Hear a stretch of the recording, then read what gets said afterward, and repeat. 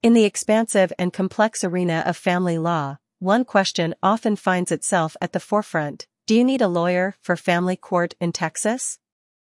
This inquiry is a common concern among those who are embroiled in familial legal disputes such as divorce, child custody, or child support issues.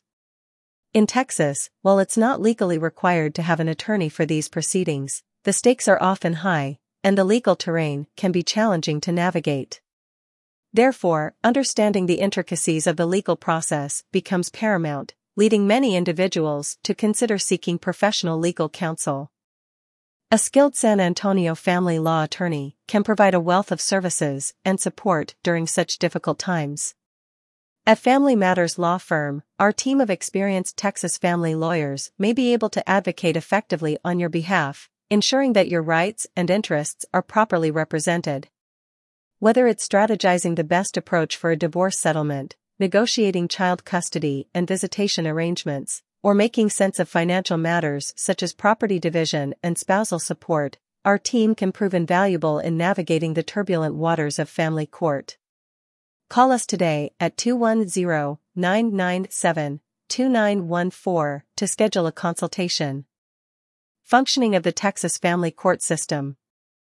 The Texas Family Court System is organized based on a county court structure, with each county having its own family court.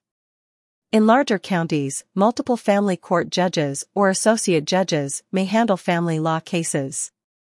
In smaller counties, general jurisdiction judges may also hear family law cases.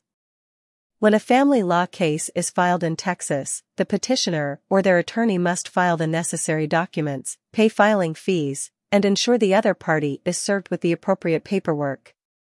Texas law requires most family law cases to undergo mediation before a trial can be scheduled.